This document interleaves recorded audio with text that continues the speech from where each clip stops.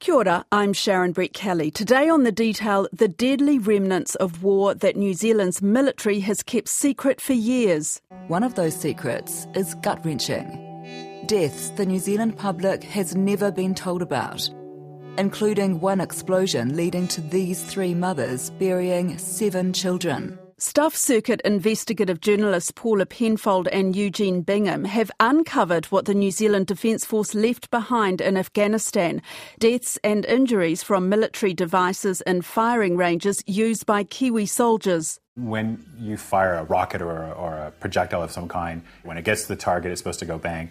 For various reasons, there's a failure rate on devices. They don't always go bang when they're supposed to go bang, which means that they litter the ground in countries like Afghanistan, and they're there for years often before a child or a herder comes along and picks it up. Sometimes they do go bang. And that is exactly what happened in Bamyan, not once, but several times. Imagine if this was Waiouru. We would not leave a firing range like that. We would not leave it unfenced. We would not leave it unmarked. Paula and Eugene started looking into it when they learnt about 7 children killed in one explosion a year after New Zealand pulled out. What we understand is that one of them found something on the firing range, which is just less than a kilometre away from the village where they live.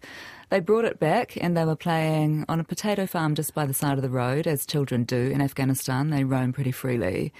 And no one knows precisely how it happened, but the device exploded and 7 children were killed. Can you describe this environment? It's quite close to Bamyan town, and it's a little village just on the outskirts. The field itself where it happened is just across the road from the village. It's an area where children play regularly. The village itself has mud brick houses.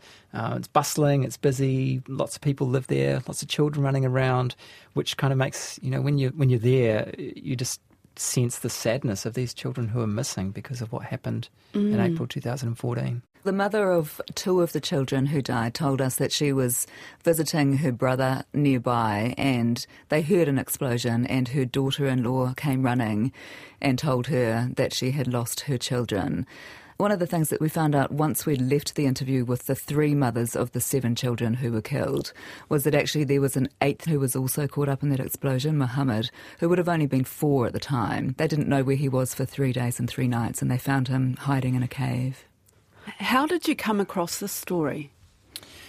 We first came across suggestions of it a few years ago. In 2017, we went to Afghanistan for a documentary called The Valley, which looked at New Zealand's deployment to Afghanistan 2003 to 2013.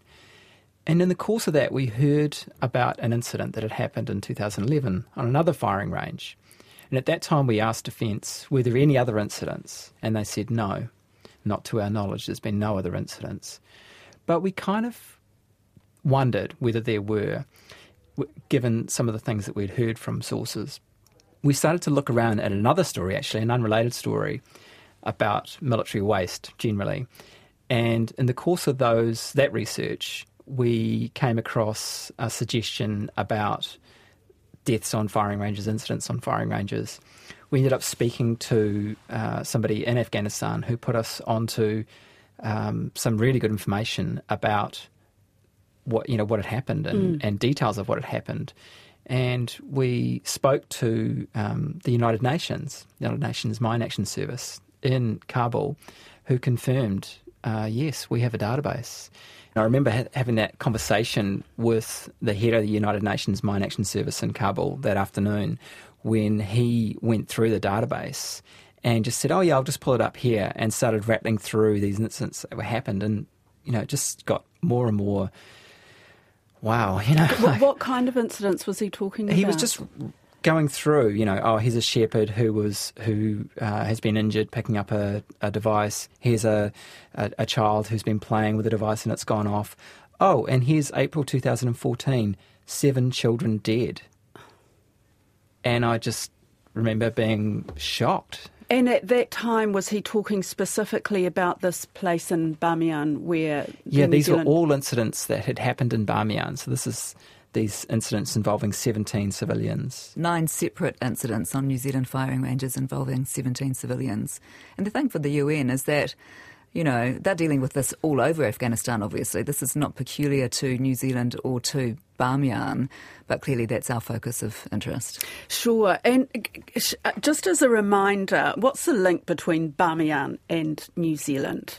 So that's where New Zealand was assigned, Bamyan, the whole of Bamyan province. So we went there as a provincial reconstruction team in 2003, and we exited there in April 2013. And the brief was that this was a hearts and minds mission, that we were there to help the local people recover after the overthrow of the Taliban and to help with building schools and roads and infrastructure and wells. And we did do that. We did do that. And the people in Bamyan, many of them feel very, very fondly towards New Zealand and the soldiers who were there and are appreciative of our efforts.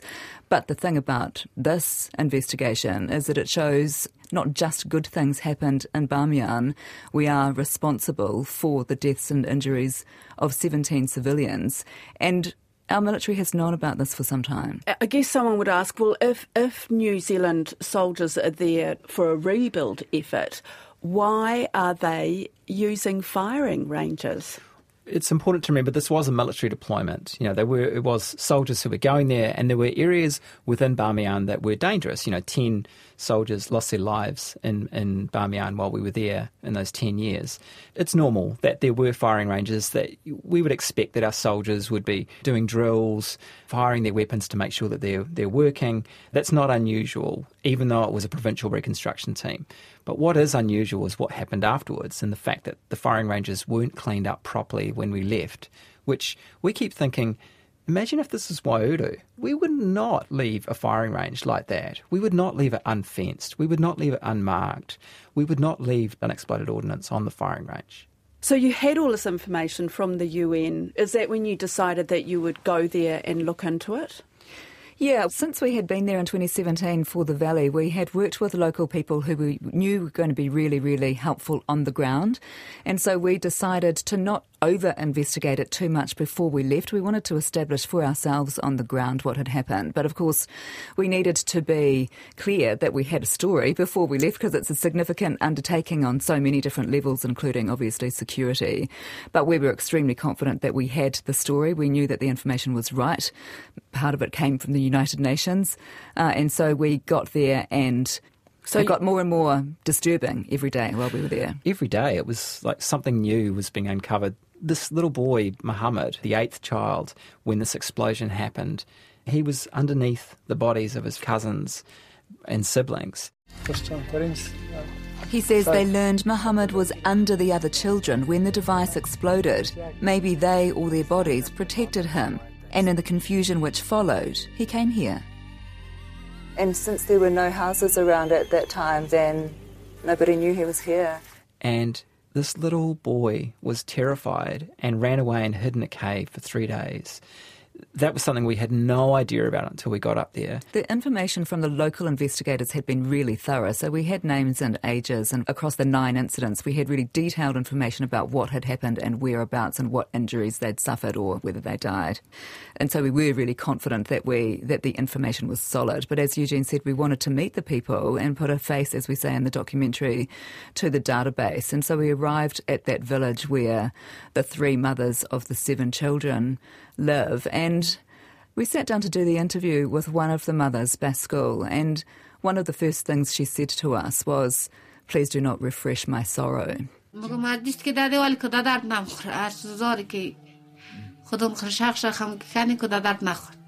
We have lost them and nothing can bring them back. And as a journalist, that's a hard thing to hear, because you know, we're here because we want to expose what had happened to their children. But of course, we are revisiting that horror upon them because they have to talk about it. And so that's really hard. But as we were talking to Baskul in her, mud brick house, the face of another woman appeared at the window, and then another woman came into the room, and it was the other 2 mothers of the 7 children. And so there we sat with the 3 of them lined up talking about these children aged between only 5 and 12 years old that had died. And it was a really affecting experience, even more so when we went from there, because we knew from our previous trip to Afghanistan that there's something really haunting about the grave sites, the cemeteries for people who are killed or die in Afghanistan. And so we went with these mothers to the cemetery where these 7 children were buried. And honestly, it was just one of the most overwhelming scenes, I think we've ever witnessed in terms of the sadness. So you had their story, and then did people in the village, in the area, start telling you about more stories? Yeah, well, while we were with the mothers in the sort of aftermath of the interview, one of the brothers of 2 of the children who died said, I think I know someone else. And we went and found this other guy who, with his brother, had been collecting firewood when suddenly there was a massive explosion and they were thrown to the ground, both of them injured. And then his mother kind of interjected in the interview, and she was very firm. She wanted to tell us that she'd been to the Kiwi base, to where the New Zealand PRT was based, to complain, to say, why did you do this? Why has this happened?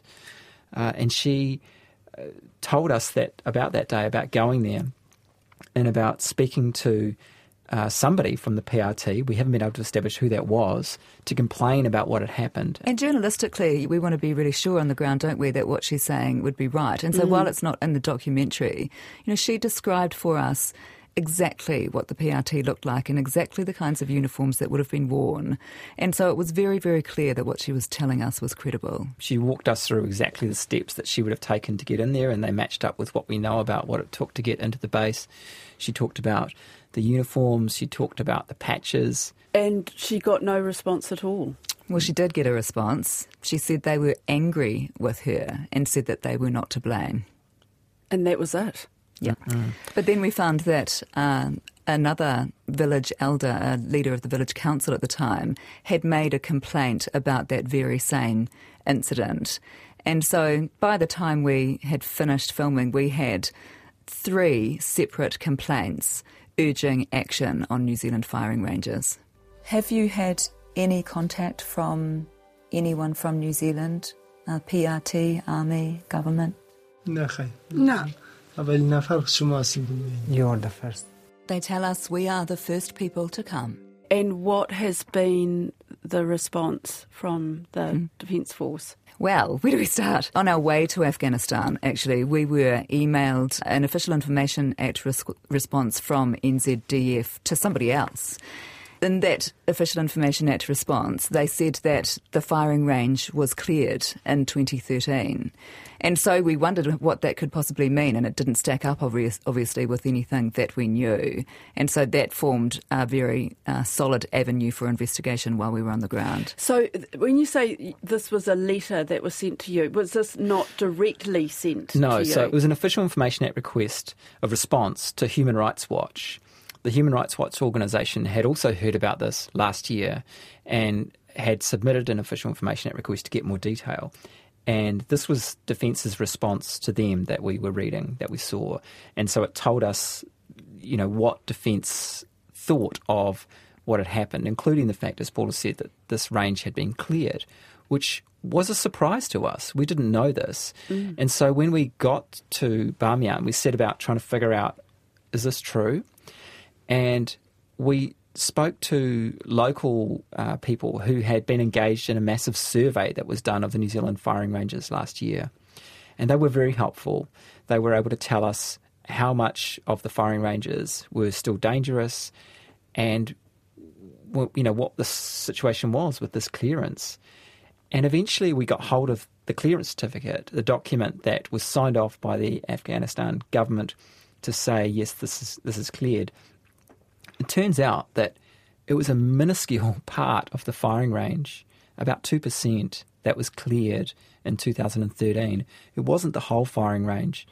And the locals pointed out to us, the local experts pointed out to us that not only was the rest of the firing range still dangerous, but that in the interim, in the 6 years that have followed, unexploded ordnance and other devices have probably been washed down from the hills back into that area. So even though that area has been cleared, it needs clearing again properly And just back to the beginnings of the last answer in terms of NZDF saying that there was no evidence connecting that particular firing range to the deaths of the 7 children. Well, the UN and the local investigators say that it was NATO ISAF, which in Bamyan is New Zealand. We were the only military that was in Bamyan, so they shoot it home to us. By then, had you approached the Defence Force for any kind of comment on what you'd found out? We did that when we got back. They won't do an interview with you. No. Does this date back to your previous documentary where they said that they didn't trust you? How long have we been asking Defence for an interview now? Since 2013 we've been asking Defence for an interview. They've never done an interview with us. So what, did you email them questions? Yeah, so we asked for an interview and we said it will cover these things, and we set out the main allegations that are in the documentary. We got back a response saying we won't do an interview but we'll send you a statement. And you've sent me a copy of that statement, and NZDF says none of the incidents have been directly linked to its activities. And there seems to be a suggestion that because, Afghanistan has been going through war after war after war, that these devices could have been from when the Russians were there, or perhaps even from Afghanistan. Yes, well, Patrick Fouché, who we spoke to from the UN, from UNMAS in Kabul, puts it really well when he says... Is it a mathematical possibility? Yes. Is it a mathematical possibility that the firing range was used prior to New Zealand's arrival, subsequent to New Zealand's arrival, by others while New Zealand was deployed, and that the particular weapon was someone else's? Yeah, that's a mathematical possibility. Is it a reasonable likelihood? No. And the reason for that is that the database shows that there was a spike in these incidents when the firing ranges started being used. So and the other thing that's really important to note is that when you look at that clearance certificate that the NZDF points to, in that clearing, there was, for instance, 540 40mm grenades found, which New Zealand uses. And so there are many separate ways to corroborate that it is extremely likely that New Zealand is responsible. In their statement, they're saying this range was cleared in October 2013 by a contractor of the Mine Action Coordination Centre of Afghanistan and was assessed as being free from landmines and explosive remnants. But as you point out, that is a tiny fraction of the whole area that they've used as a firing range. Less than 2%. And so the survey showed that 18 million square metres needs to be cleared.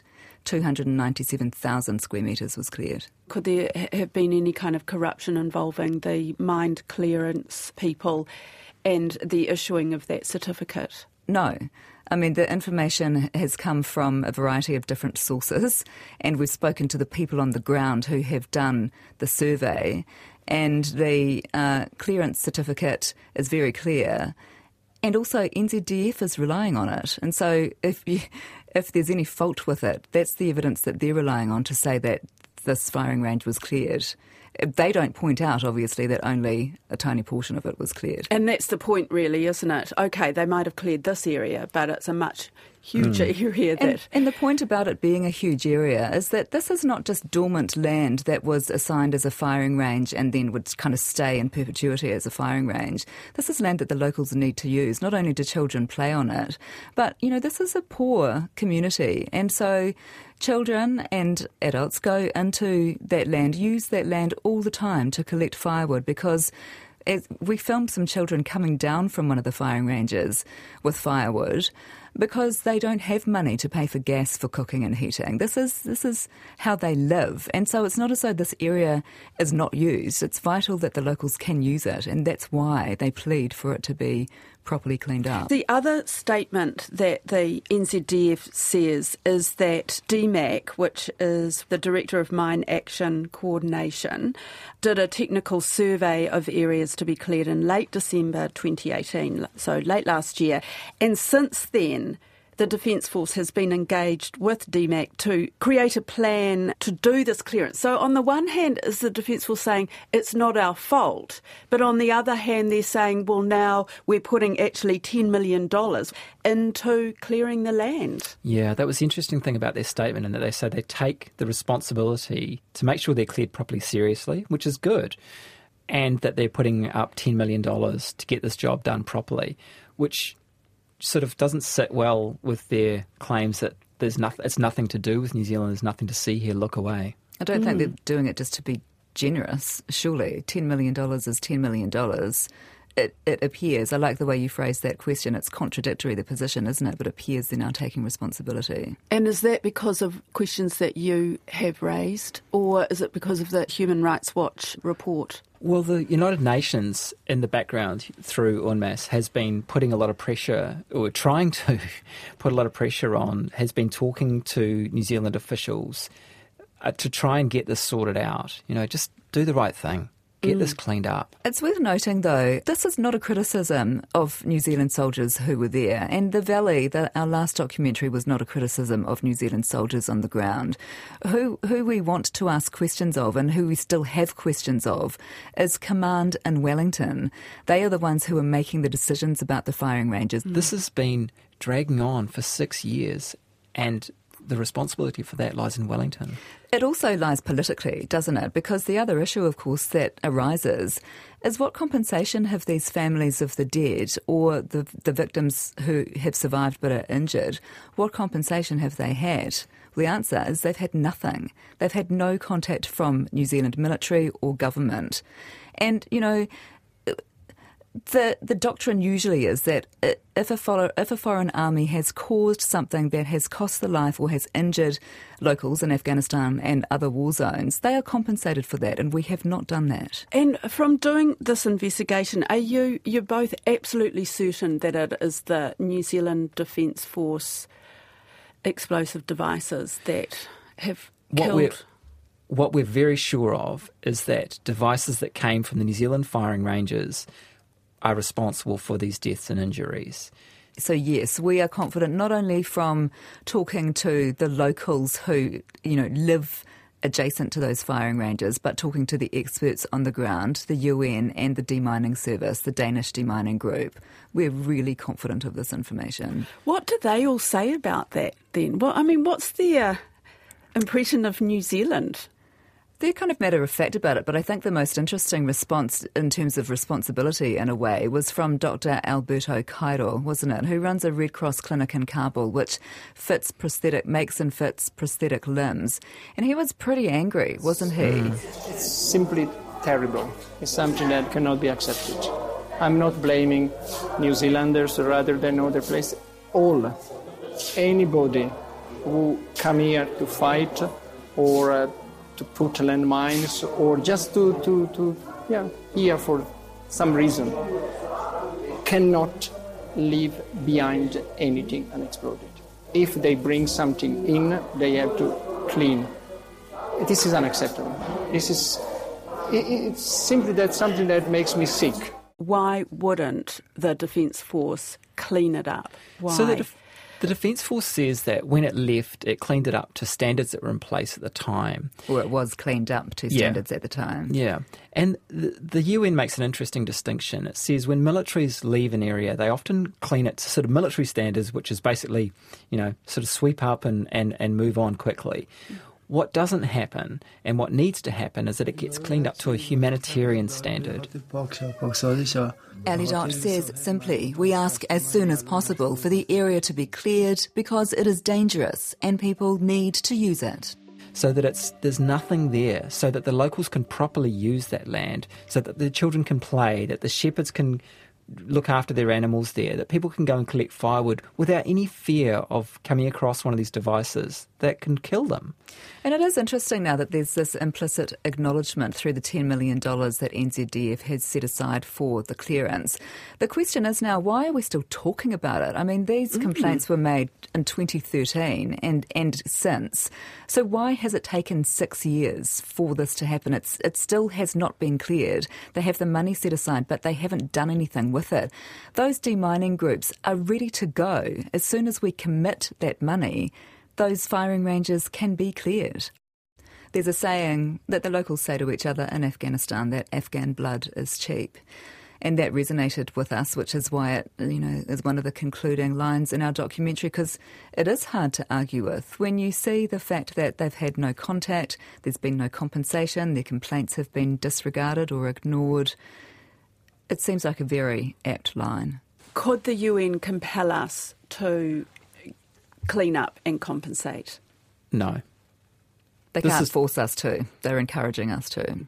As I keep saying, this is the right thing to do. Let's just do it. That's The Detail for today. I'm Sharon Brett-Kelly. The Detail is brought to you by newsroom.co.nz and made possible by the RNZ NZ On Air Innovation Fund. Hit the subscribe button to stay across The Detail every day. And if you're on Apple, please leave a rating as it helps other listeners find us. This episode was engineered by Adrian Holley and produced by Alexia Russell. Thanks to Paula Penfold and Eugene Bingham from Stuff Circuit. Ka kite anō.